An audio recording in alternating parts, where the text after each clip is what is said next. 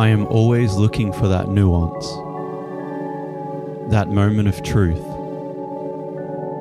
and you can't really do that fast. Paul Thomas Anderson.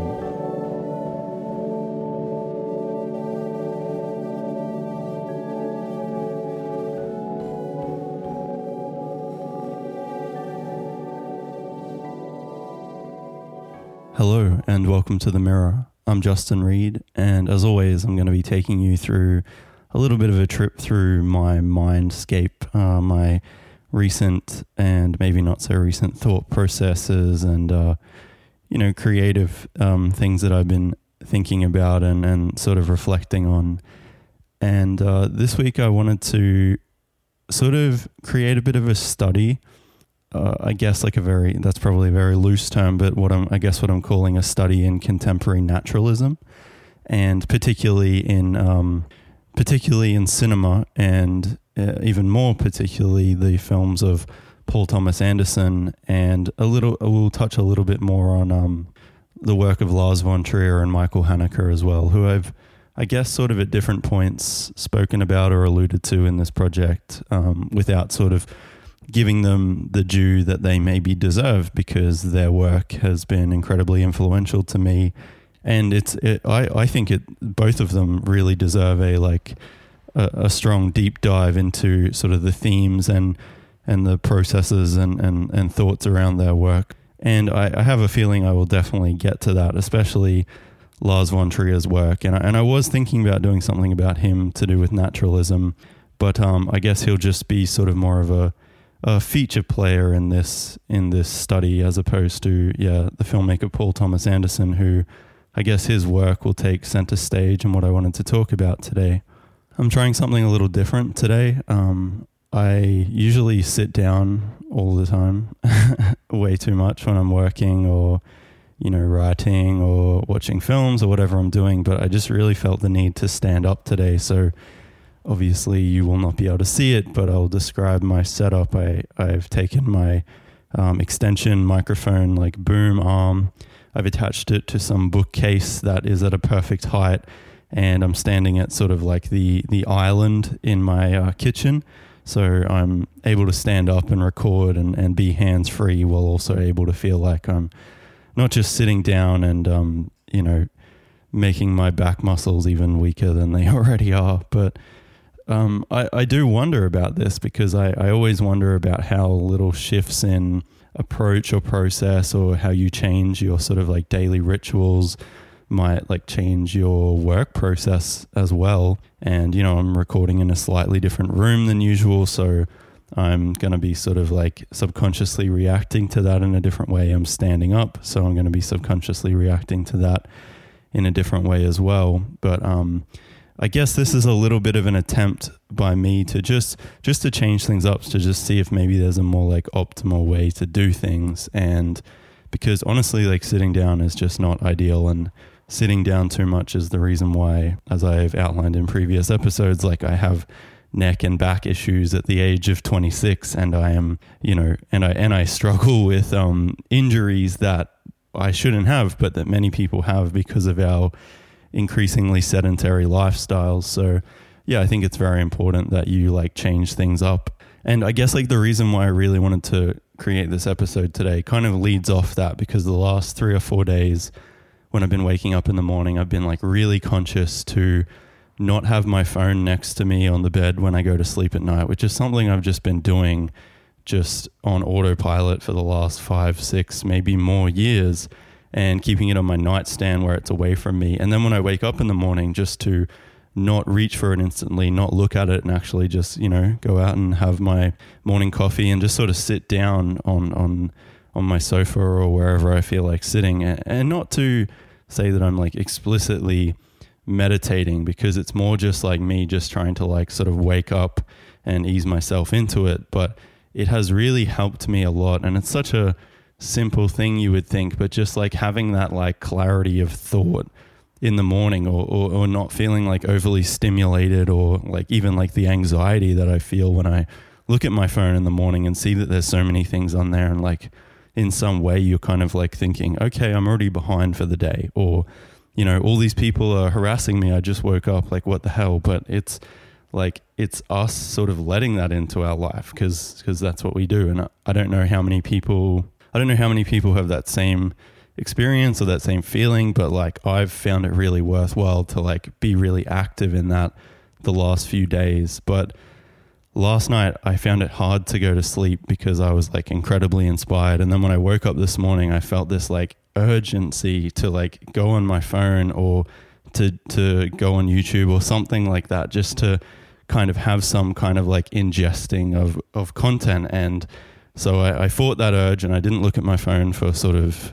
it was probably 2 hours before I even looked at it. But I did sort of like randomly look at some YouTube videos on the TV after I did my, sort of morning relaxing. And during that relaxation period, I was like trying to think about like, okay, why have I got this sudden urgency? Like the last few days, I've been very comfortable with not, needing my phone straight away or feeling like I should give in to that urge that I should, reach for it straight away. But this morning I just couldn't shake it and I was trying to figure out why. And what I came to, like in my sort of thought process, just sitting there drinking my coffee, was that because I watched this film last night, and the film is The Master by Paul Thomas Anderson. So there's our link for the episode, The Master by Paul Thomas Anderson from 2012.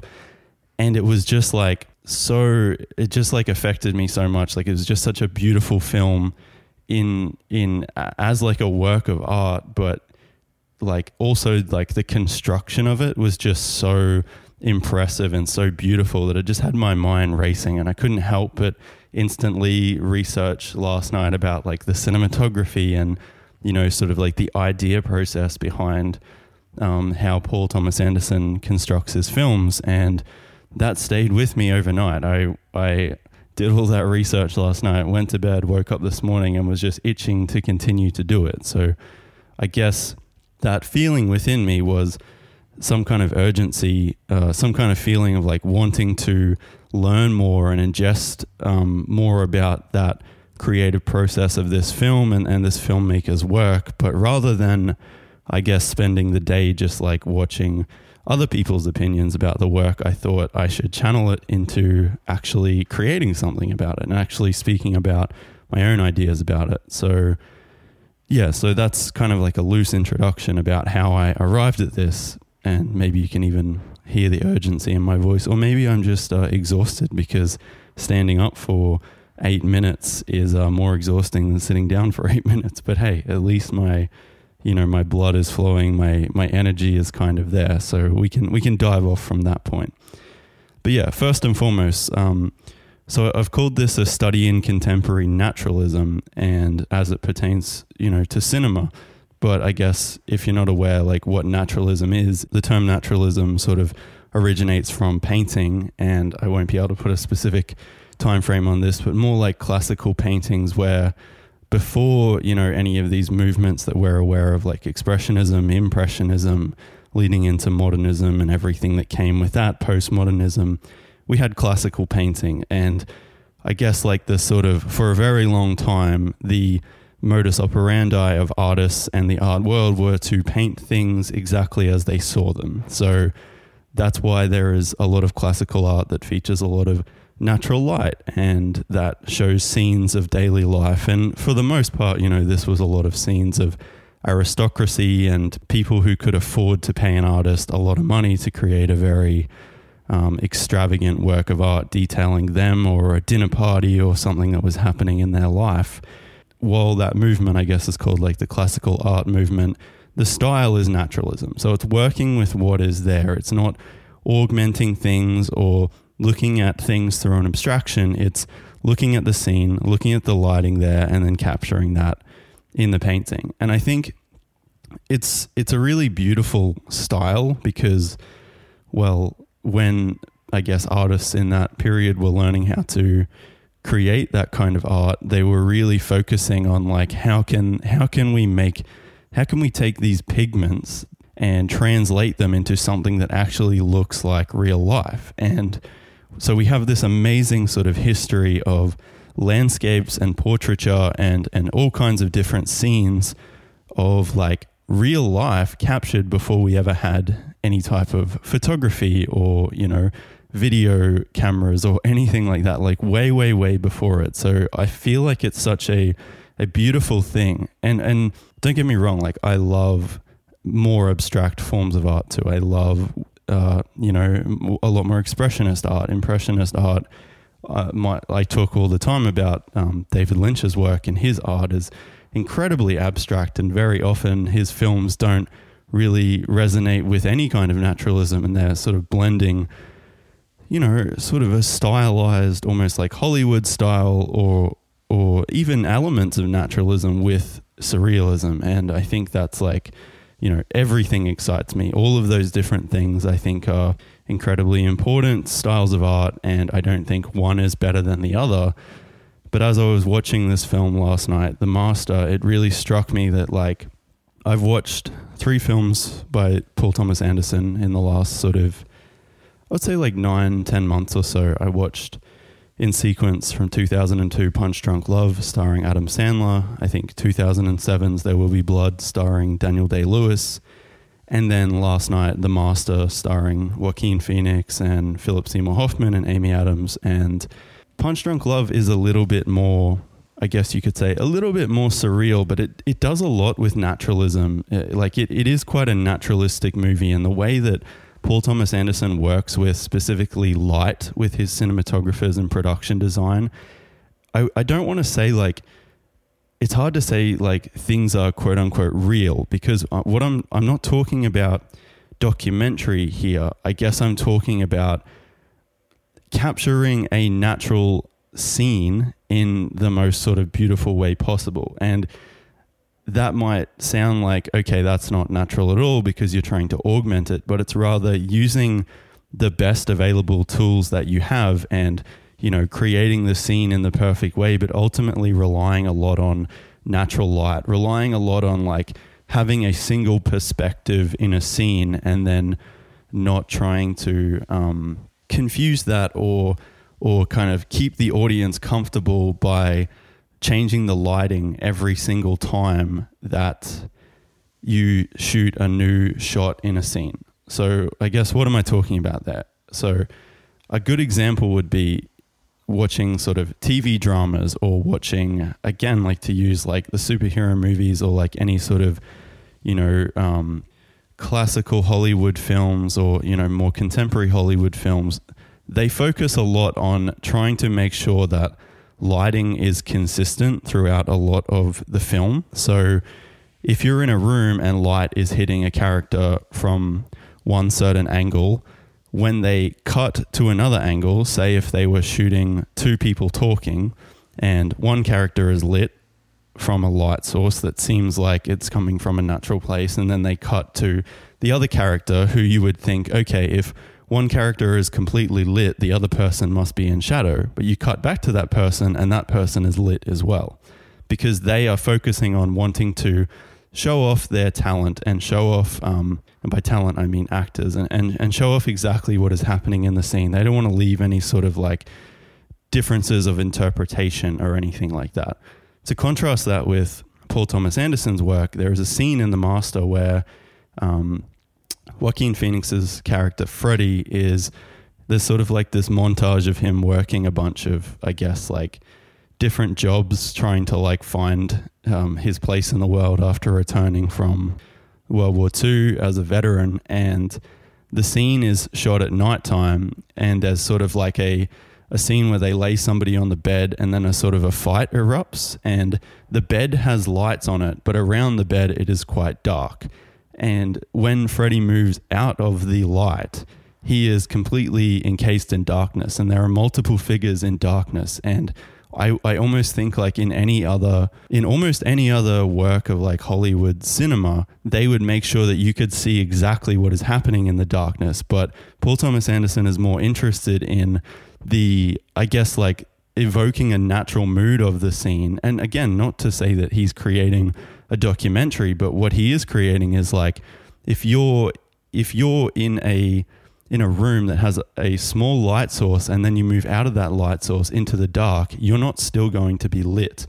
and he shoots that scene in sort of one single take. And I guess like that was like the first scene. It's early in the film where I was just like, damn, he is just so in control of what he is doing here, and so aware of not only the production design, but how the cinematography and the lighting actually plays into, creating this more naturalist style of film. And I was just incredibly impressed by it, because right after that scene, he sort of runs through a dark hallway, and you can't really see his character's face during the dark hallway, and there's some people sort of running after him.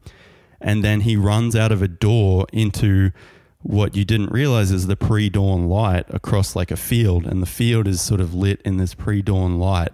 And that's so amazing to me, is that he wasn't stopping to like try and create multiple different scenes to get the lighting like perfectly lit so you could see everything. He shot things in sort of singular takes and had certain parts of the shot lit and certain parts of the shot in darkness, like it would happen in real life. And like I said, it was just such a beautiful thing to see. And at first I was kind of like, oh, why did he do this? And then as the film went on and more of these sort of occurrences happened, I was like, okay, he's very aware of what he's doing. He and his cinematographer and production designer and everyone else involved in the film have created this very intentional look that feels like we are in a real environment, that these characters are actually interacting in a world that feels real. And I guess, like I said, this is not one-to-one realism. I said in a recent episode that, sometimes we focus too much on realism, and that can sort of be the downfall of certain works of art, because they could be so magical, or they could be so interesting by going in a different direction that's more abstract or more surreal, but they don't. They decide to just play it safe. They make sure that everyone is lit properly, that everyone can see things at all times. And because of that, you never sort of get to interpret anything of your own. Like, I've sat here talking probably for 5 minutes plus just on this one sort of 60 to 90 second scene in a 2.5 hour movie. Like, that's how much it impacted me. If that film was lit in a completely sort of like Hollywood sort of, refined with nice contrast and the light and shadows doing beautiful things because they're a master craftsman working on it, but ultimately focusing on, making sure that everyone was in focus at all times, or that everyone was lit in exactly the same way, it just wouldn't have the same impact.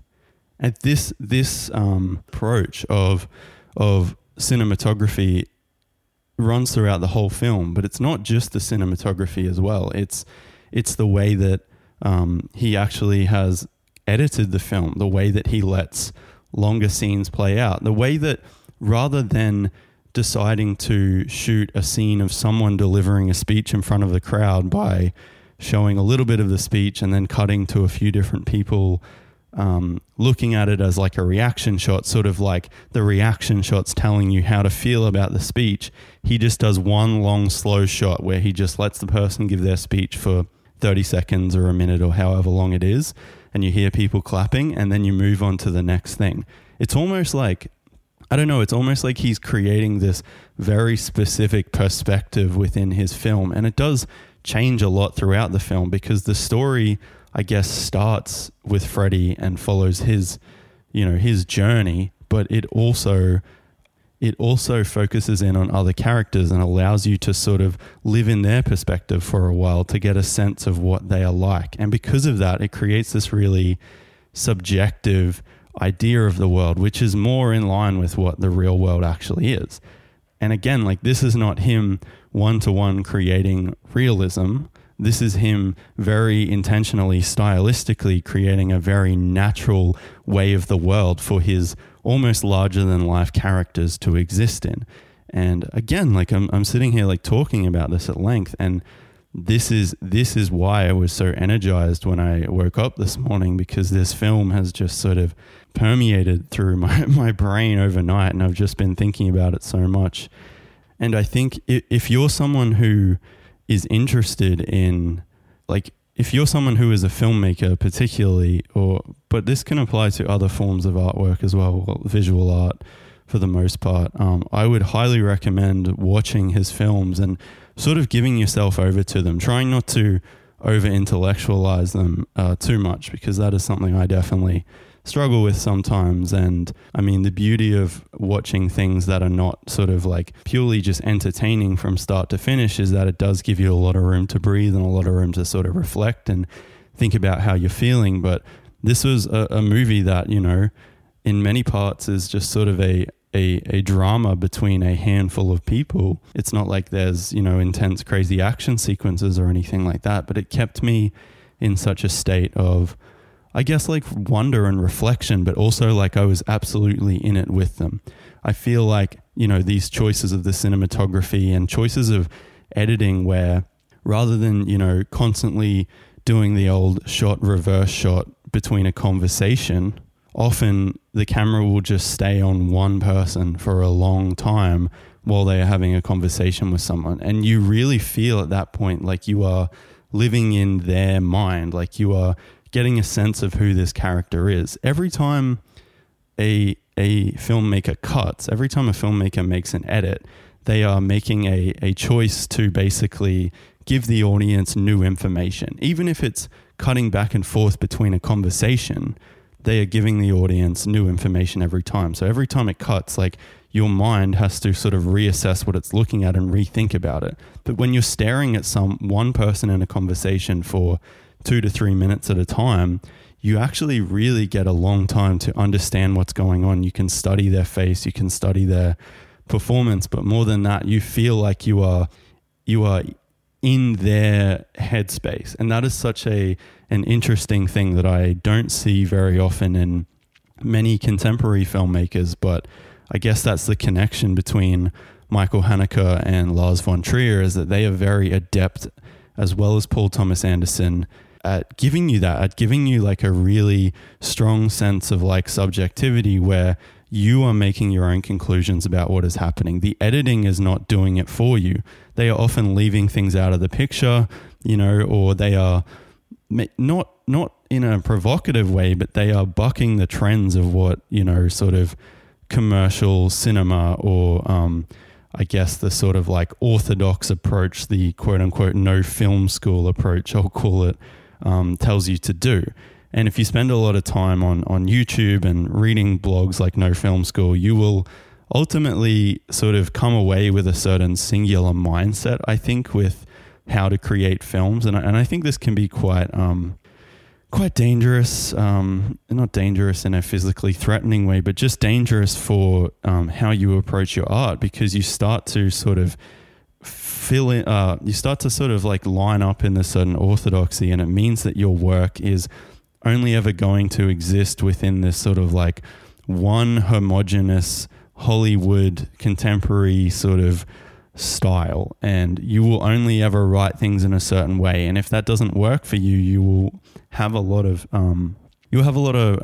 difficulty, I think, like adapting to it. And that's what I've realized from watching, you know, the films of these filmmakers, as well as filmmakers like Andrei Tarkovsky and David Lynch, is that you absolutely do not have to do it that way. You absolutely do not have to make sure that if you're making a 90-minute film, that your screenplay needs to be 90 pages long, 1 page per minute. I was reading the other day as well that David Lynch and Mark Frost's script for Twin Peaks: The Return, which is an 18-episode sort of like extended film that they call it, but it cut into 1-hour episodes and was aired on TV like that. They wrote it as one long 500-page script. And Mark Frost has become a novelist since like the first Twin Peaks story, since the first Twin Peaks series aired in the early 90s. And so the way they approached it was to basically write it as like a novel, and then to allow, like they wrote it as a very sort of concise 500-page novel. And then when it came to the actual filmmaking, they left a lot of room for visuals to work. And I think I read that the part 8, which if you've seen it, you'll be familiar with part 8 and sort of how unique it is even within the Twin Peaks universe, and the story that they're telling. But if you haven't seen it, you should go and watch. Again, at my advice is to go and watch Twin Peaks from the start, the first 2 seasons, watch Firewalk with me, and then watch The Return, and then come and talk to me, because I think we'll be able to talk about it for hours. But they wrote a 15-page script, I think. So that is an hour-long episode, or an hour-long part of their film, and it's only 15 pages long. So what happens in the other 45 minutes? So basically what they wrote was a visual description with some certain parts of dialogue, and then when it came to actually creating and filming the thing, they just completely had a ball with it. They just went to town and they basically just had an almost blank canvas to play with, even though, of course, yes, they had a plan for it, and that's what the script is for, is to give you an outline and a plan. But that was so like revolutionary to me to hear that, to hear that, like, okay, you can make a 1-hour film essentially with a 15-page script, because you don't need to spend a whole page describing a visual if you know what the visual is going to be like, and you just want to play around and experiment until that visual takes the shape that it needs to be. And it doesn't need to be 1 minute long. It can be 5 minutes long. It can be 10 minutes long. And again, if you have seen it, you know what I'm talking about with Part 8, that is a perfect example of that in like a contemporary work of film. If you haven't seen it, you will get there. So that's a little bit sort of branching off from the topic of naturalism, but like I just wanted to speak a little bit more about the master, and then maybe touch on a little bit of a few other things as well. But these are some of the notes that I took, and I'll probably just draw from them here, and you'll get a sense of like what I was feeling like right after I watched it, and my interpretation of it, to give you a sense of like, this is how I see a really great example of contemporary naturalism, and what are the parts that make up that work, and what are the parts that make up a great example of that style. So I wrote, I just watched The Master, and it is perfection. The way that Paul Thomas Anderson frames things, the closeness without fetishizing of bokeh, the natural lighting, those wide shots that seem to come just at the right time, and that push in ever so subtly, that are almost like, I guess, like wide format photographs that you can slowly take in every element of that frame, rather than it just being a casual establishing shot. Oh, here's a shot of the city of Philadelphia. It's like a very intentionally constructed yet naturalistic, almost like a documentary photograph in that way. And importantly, like I think another important thing about naturalism is that there's a lot of ambiguity to it. The subtle presentation of characters that show us all sides of them, to see a full human being and make our own judgments, again, without fetishizing them or, overly focusing on certain aspects of them to make them quote unquote a good guy or quote unquote a bad guy. I think that what he does so well in his films is he allows you to feel a broad spectrum, or not he allows you, but he creates his films in such a way that you do feel such a broad spectrum of emotion, that you can laugh at a character and love them and want the best for them, while also acknowledging that they are horrible and they do horrible things. And you hold these contradictions within yourself, because that is a trait that most human beings have. They have good and bad within them, and we can accept them for that regardless, and we can want better for them, and we can also be upset when they do things that maybe we don't agree with, or maybe that are not so good. And that's another key part of naturalism, I think, as well, is that like, not only are you sort of bringing your own experiences to it, that sense of subjectivity, but that people can be many things to many people.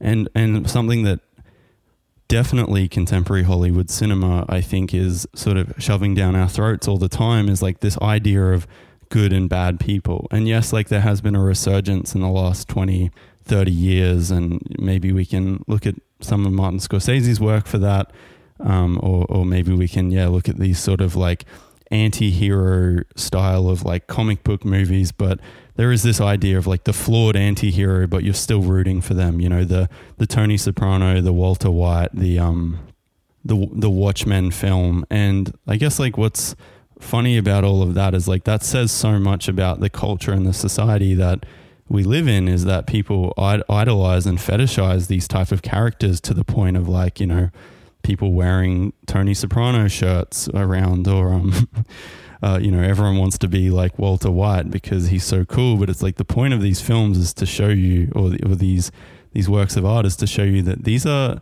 pretty like bad people, and like, yeah, there's some like there's some gray areas there, because, you know, there are things that you can appreciate them for and love about them, and like, yeah, they're cool, they're a badass, but doesn't that say so much about our culture and our society, that these are the kinds of people that we look to, that everyone wants to be a Don Draper or a Walter White or a Tony Soprano. And it's like, and I'm not saying that within the works themselves that the creators didn't have that in mind, because I'm sure on some level they're very aware that Don Draper is cool, that Tony Soprano is cool, that Walter White is cool in their own ways, and they play that up in the work to make it interesting, and also to make people sympathize with this person that they're showing on screen for a long time.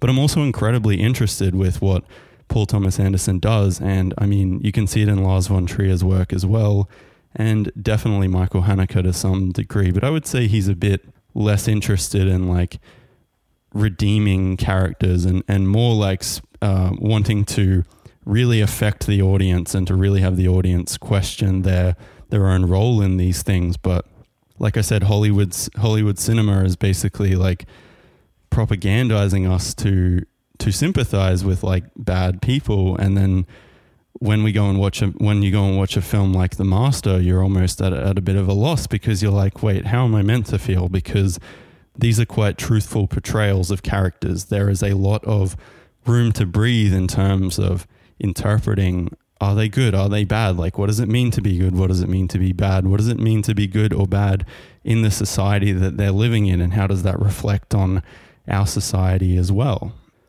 And I think, again, like that is such a beautiful thing that I don't take for granted, that we have filmmakers like that. And any time that I might feel that, like, you know, I'm dipping back into the past and I'm looking through classic cinema, or I'm watching things from the 70s and 80s and 90s and thinking like, why don't we have films like this anymore? You know, why don't we get actual like cinema artists who are unique in their voice and bold in the way that they want to tell their stories, and definitely not interested in just giving people what they're used to having.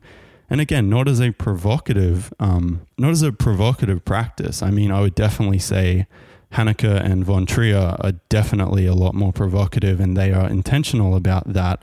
And that is a major part of their work. But Paul Thomas Anderson, I think, is very adept at creating subtleties, and I just love being able to see, ironically, a master at work, you know, and creating contemporary works of film art that just resonate in such a way that not only are the stories good, not only is the film beautiful, but that his approach and his process is kind of, in my mind, like revolutionizing things. And sure, he's coming from a background where he has his influences and everyone has their influences, but I think to see something that feels so original, you know, in a way that David Lynch's work feels so original, Andrei Tarkovsky feels so original, Lars von Trier, Michael Haneke, their work feels so original. Paul Thomas Anderson absolutely feels so original, and I think it's almost more impressive because he lives in Los Angeles. He makes films almost within the Hollywood system, but they are subtly a repudiation of that and looking towards a more refined and craftsman-like approach. And I think that like seeing these works and making these connections gives me a lot of, I guess, like, I don't want to say hope because that's maybe a little bit naive, but it definitely gives me some like confidence and security knowing that, you know, there are some really great practitioners making really great work, and it's not super inaccessible. It's not purely like a Bela Tarr 7.5 hour film. Like these are well constructed, well paced films that invite you in and that anyone can watch and enjoy, in my opinion, but you will also get so much out of it as an artist. Yeah, so to continue a little bit with my notes here, the action in the films is also like incredibly realistic. And when I say action, like it's not an action film, but to the extent that there are, you know, dramatic things happening that are very physical. Like, it's all very realistic. And again, Paul Thomas Anderson, with incredible restraint, will show a fight or a bit of a shouting match or a throwdown between two people with only one take or with very minimal cutting between the conversations. And that, again, just gives so much power to the performance, and it lets the actors actually shine. And when you've got amazing actors like Daniel Day-Lewis in his work, and Philip Seymour Hoffman, rest in peace, and Joaquin Phoenix, these are basically three of like the greatest actors who have lived in the last or worked in the last 20 to 30 years. I don't think it's a coincidence that they're working with him, that so often, more than once, he has worked with them in his films, and they are just giving like amazing performances. Like, it's not a coincidence. This is someone who's very in touch with his craft, very, very confident in his vision, and very adept at finding the right people to work with. And it's not just the actors, but it's obviously the crew, the cinematography as well. Jack Fisk was the production designer on The Master, and I wouldn't bring him up except for that he's a good friend of David Lynch and has worked on some of his films, but the production design is just amazing. And what's really interesting is like the setting and the casting is like a part of that, but there's this interesting scene where, for some reason or other, and to give a little bit of context if you haven't seen it, the film is basically about, Joaquin Phoenix's character, Freddy. He's come back from the war, and he's kind of drifting through different jobs trying to find his place in the world, and he kind of coincidentally gets lumped in with a sort of L. Ron Hubbard type figure, a sort of cult leader in the 1950s in America, sort of on the rise. And it opens up like a lot of interesting opportunities to talk about the American, I guess, love with self-actualization, with gurus and cult leaders and things like that. It's a very uniquely American topic. But there's a scene where there's like a party, and I'm not exactly sure why, but a lot of the women in the scene are just completely naked, and it just felt like so real and believable, because the people he casts in his films, they feel like real people. They look like interesting and different people. Again, like, it's a contrast with contemporary Hollywood filmmaking, and you don't realize that there is sort of a style of person and a style of lighting that Hollywood goes for until you see something like The Master and go, wow, this is so different and it feels realistic. And there's all kinds of body shapes, and these people, without being too crude about it, like they have normal body proportions. Some are bigger, some are smaller. Like their actual bodies seem to have signs of like wear and tear and aging. Like they're not perfectly nipped and tucked, and everything is not this like cosmetic perfection. And I just love that so much. That probably even extends a little bit to Joaquin Phoenix and Philip Seymour Hoffman too. Like they are, two of the greatest actors, like I said, in modern times, but they're not sort of like conventionally attractive. Like Joaquin Phoenix looks a little bit like a crazy homeless person sometimes, and Philip Seymour Hoffman, he just doesn't have like the look of like an amazing actor, but they just are. And I love that too. It adds so much in terms of like the naturalism to the work. And, this coupled with the edit and the long lingering shots and, focusing on characters rather than just like scenery porn, it just feels so natural and believable. I feel. So I think that like, again, as a filmmaker, like these films and these filmmakers are worth studying, because like if you're interested in narrative storytelling, or any kind of like dramaturgy on the screen, but you're maybe not seeing how you fit in with the sort of like hyper stylized or the sort of, again, like the homogenous sort of like Hollywood style of filmmaking, I think like you can look to these films and filmmakers to find like how to craft beautiful images in a more natural way, and to more than that, see a master or masters at work, how they show single perspective rather than confusing their film with all these different perspectives and different angles and cuts and all the time, that they have a strong, authorial trait that is missing from a lot of Hollywood cinema, that, would rather rely on those different angles and camera trickery and coverage.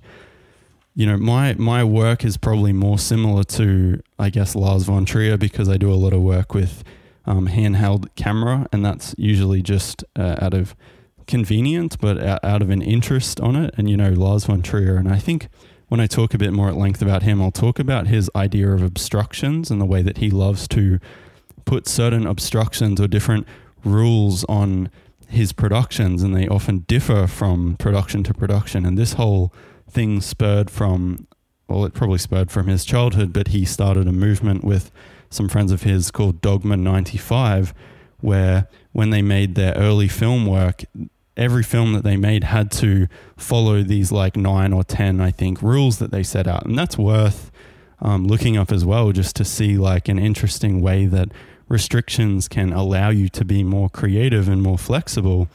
But I put a similar restriction on myself way before I'd ever even really come across von Trier's work or had any interest to see it. And my restriction, I think I mentioned it once or twice before, was to film everything from a certain point of time onwards only in 4K 25 frames per second, and to shoot everything handheld on one single lens, which is a 35mm manual focus lens. So basically I was removing all of these opportunities for slow motion or gimbal work or specific types of really wide angles or really zoomed in shots. And I just had to learn how to do everything with one single lens. And I haven't stuck to that completely, because that was pretty much 2 years ago when I decided to do that experiment. And it lasted me almost a year, I think. Almost a year I spent following that exact process and only allowing myself to do work with that one set of, restrictions. And I will definitely say my work improved a lot, because I was suddenly more focused on what I was doing. I was more aware of how I was going to frame shots and what I was going to do. And I spent a lot less time, obviously, swapping out lenses or thinking about different angles and things like that. And, that's not to say those things are bad, but I guess we can see what happens with a lot of modern cinema when you just have endless options. You just kind of throw everything at the wall and see what sticks. That's definitely the sort of, I guess you would say, sort of beginner intermediate phase of YouTube filmmaking, is I'm going to try all these different crazy things and see what happens. But, again, the choice of lens and the choice of shooting on 65mm for the master, that was a very intentional thing, and intentionally choosing to frame it at a standard 16:9 aspect ratio, as opposed to using the 65mm format for its full 235:1 aspect ratio. These are really interesting processes that the filmmaker and his team have gone through, that they have decided to, put certain restrictions on themselves so that they can focus really on what's most important. And you see that in the master, you just see, and it's in There Will Be Blood as well, and definitely Punch Drunk Love, that his work is able to really shine and take on this strong, again, authorial voice behind it, this strong quality to it, because he's removed all those distractions. And Lars von Trier's work, and definitely Michael Haneke's work as well, I think, are great examples of that. So yes, I would, and I guess my last sort of sense of connection, I think, is that these are very intellectual filmmakers. They are very aware of the things they are doing. They are very aware of the medium of film. They definitely read a lot. They are definitely tapped into the culture and what is happening in the culture. But ultimately, they let their films give over to the emotions in it. They come at things from an intellectual standpoint, but they make sure that the emotion is the most important thing. And that's another, I think, incredible benefit and a very strong thing about having a naturalist filmmaking approach and creating naturalist works of film, is that you give your film a chance to breathe. You give your film a chance for things to for audiences to take something from it, to come at it with their own experiences. And I think that definitely von Trier and Haneke, and I'm not too sure about Paul Thomas Anderson, but I would be surprised if he wasn't. I think all three of them in many ways are definitely influenced by Tarkovsky, like that idea of subjectivity that is so important to their work, that lets you draw your own conclusions and that ultimately makes the work richer. I think that, Tarkovsky was sort of like, maybe not the first to do it, but he was the first to really so strongly allow that sense of like subjectivity to become the most important character of his work.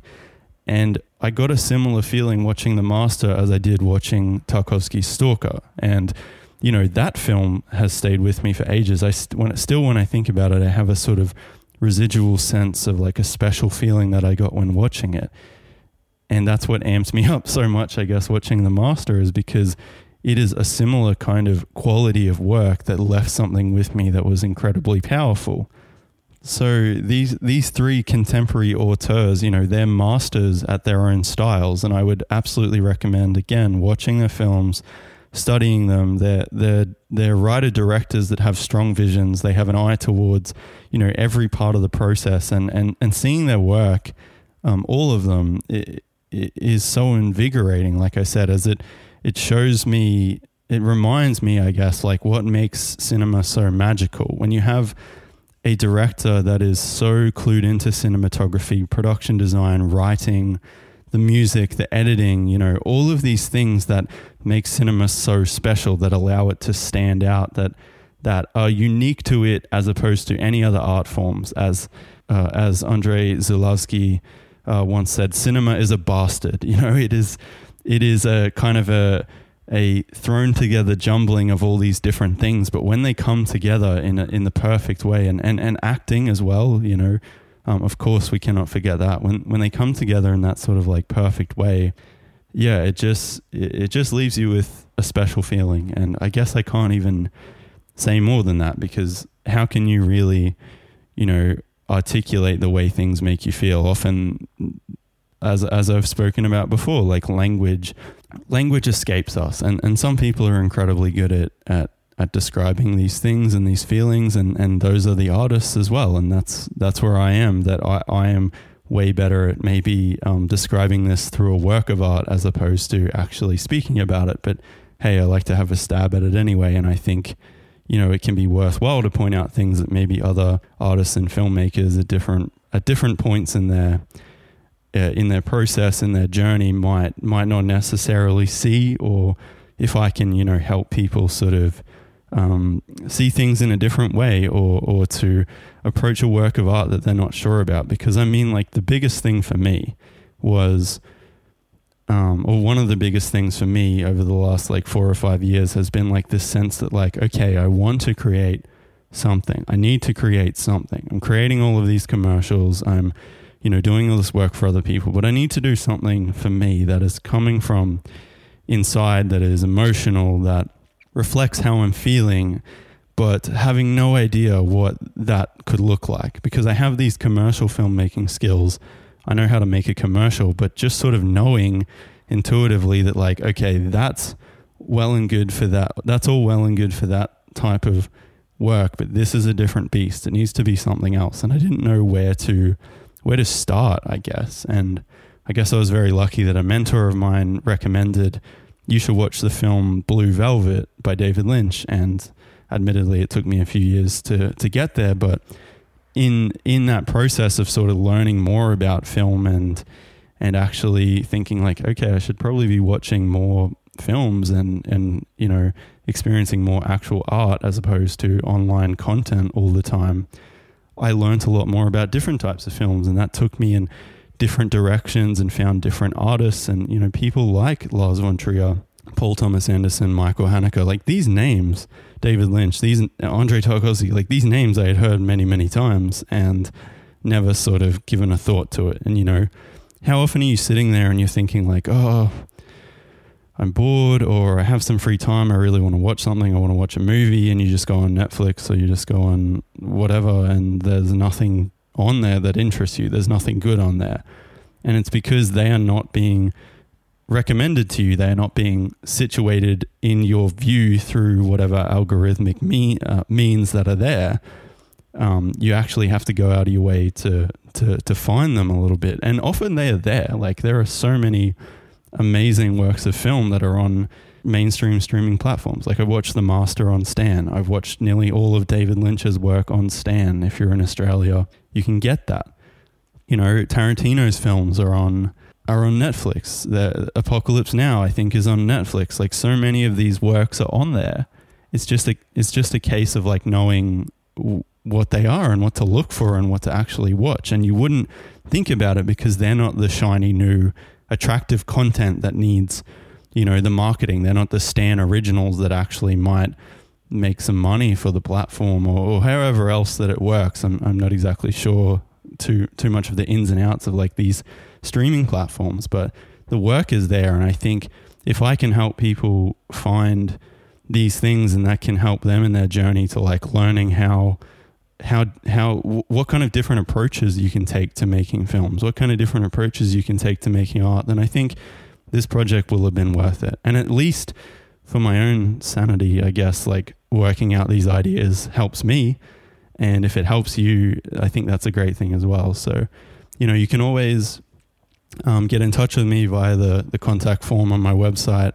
I guess I'm sort of wrapping up this episode here, but you know, even if it is something as simple as like, where should I start with, you know, watching better films? And yeah, it can be hard, especially if you're so used to just being tuned into that like content mill, you know, of just like logging on to YouTube, Instagram, whatever, watching the latest sort of, I don't want to shit too much on certain creators, but I was going to say sort of like half-assed, lazy content, but I mean, that would include me as well, so I won't shit on myself too much. But, you know, again, it's like, it's not the same thing. It's not something like The Master, which is obviously just watching it is obviously an impeccable work of craft. It is a very well thought out, planned, designed, shot and created work of art that is, like I said, not just intellectually designed, but is emotionally very powerful. And, you know, if you just want to get in contact to find out some recommendations of where you can start doing some research, I'm very open to that. Or you can, you know, share any thoughts you have with me, or any questions you might have, things you might particularly want me to talk about on the show. Maybe I'll speak about them, maybe I won't. But regardless, if you reach out to me, I guess like my intention is to respond to you and probably not turn it into more content, but maybe that might happen. But I would rather just talk with whoever's reaching out to me about whatever they're working on. So yeah, feel free to reach out, and that would be lovely. And just sort of to wrap up here, I did have one more point, and I was thinking about maybe making an episode about this, but maybe it's not an episode, maybe it's just a thought, just a throwaway thought. But I mentioned Tarkovsky in this episode, and sort of like, I think his influence and his impact and how that has, you know, flowed on to the work of these more naturalist filmmakers. And I also just want to say just quickly that Lars von Trier's work also does have a fair amount of surrealism blended with the naturalism, and that's what makes it so special to me, I think, as well. But that again is like coming from, you know, Tarkovsky's idea of like memory and dreams and subjectivity, and like what do these things mean, and like, do we ever really, are memories like something that stay the same, or do they change over time? And like, what does that mean? Is a film a dream? Is a film a memory, you know? And I think like that's another very strong thing about his work, and then that really fits in with the theme of subjectivity. But yeah, just as like a final thought, I keep having this thought recently that like, if Tarkovsky were alive today, what would his work look like? You know, what would he be making? Would he be exploring this new realm of digital filmmaking? I mean, at this point, he would be probably 90 to 100 years old. So I feel like even if he didn't die in his 50s of lung cancer, you know, his career might be a little bit behind him at this point. But in saying that, you know, I think Martin Scorsese's in his 80s and he's still cracking on. He's still got, you know, he's still got ideas within him, which is pretty special. But, you know, thinking about that, I didn't really have an answer. But as I was sort of writing some notes for this episode, I think I realized that, like, Tarkovsky does continue to live on. He lives on in the spirit of these three filmmakers. In Lars von Trier and Michael Haneke and Paul Thomas Anderson, like, his like way of seeing things, his, like, I guess, all-encompassing need to express, like, his ideas on, like, how subjectivity plays a role in not just in cinema and art, but in the world, I think live on incredibly strongly in his work. And I think I would hope that he would be proud to see their work and to think that, like, you know, well, in different ways, they are definitely affecting, like, commercial markets and being a part of commercial markets in a way that he never was with his work, especially just because of, you know, doing his work for the most of his life in the Soviet Union. I think he would be very proud and impressed. And I'm speaking not knowing him. I'm just kind of, like, again, taking my own subjectivity on it. But I can see the link there. I can see the connection.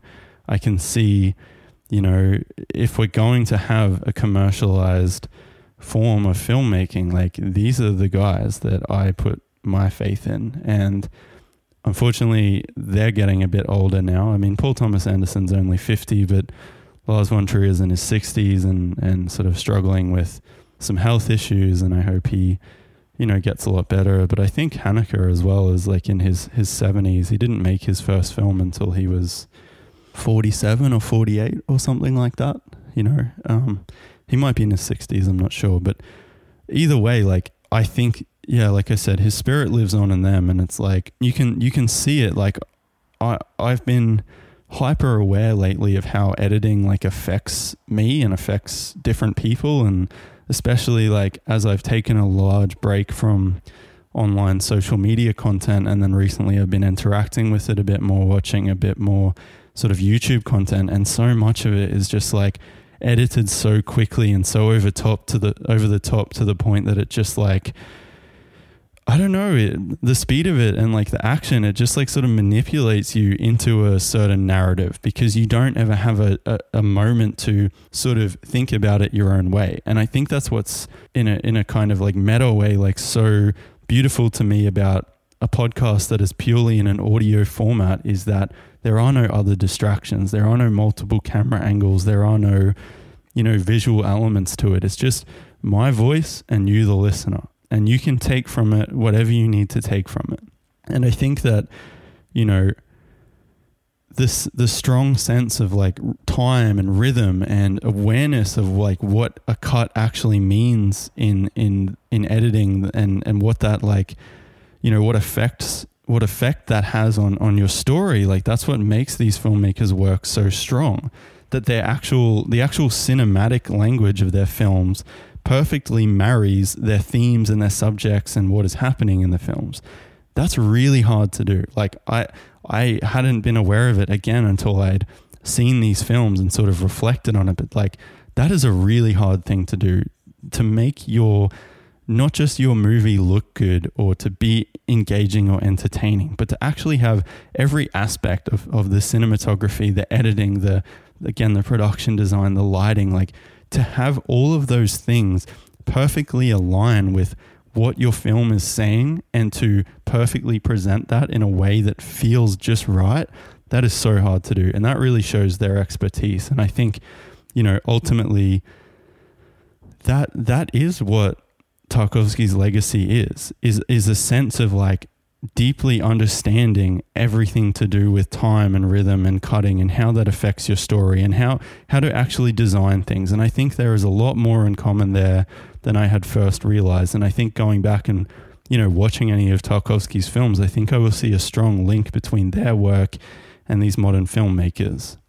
And to me, that is just, yeah, it's very special. And it gives me a sense of hope and, I guess, like, purpose to feel like, you know, my work, as I'm working on it, can follow that legacy as well, because I am seeing that what's most important in their work is letting subjectivity come to the forefront, to letting people make their own conclusions, to not hitting people over the head with things. And that's ultimately what I've despised about advertising so much, is like it's manipulating you through a sense of just like dumbing things down, infantilizing, yelling at you, whatever the hell the advertisement is doing.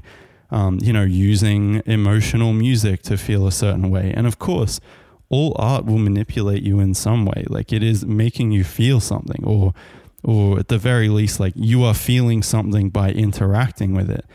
But I am way more interested in the way that these filmmakers, these specific three filmmakers, as an extension from Andrei Tarkovsky, and the way that they use naturalism in their work, I am explicitly interested in creating work that is more in line with that lineage of film history, with that, even though it's contemporary, even though it's happening now, even though these filmmakers are still working now, I'm way more interested in that and way more attracted to that as a process, as a method of working, than feeling like I need to explain absolutely everything and feeling like I need to, compromise in some way when I feel like a scene needs to play out long, when I feel like it needs to just keep going, when I feel like you shouldn't have 3 different camera angles of one scene, a wide shot of 2 people talking and then a shot reverse shot. Maybe it does just need to be one shot of one of the people talking, and when the other person talks, you stay on that person to get their reaction. That shows a lot of restraint. It shows a lot of not even just restraint, it shows a lot of intention and purpose and clarity of vision in what you're doing. And that's where my work is leading me. And I hope that with whatever you're working on, that this study, I guess, this ramble, whatever you want to call it,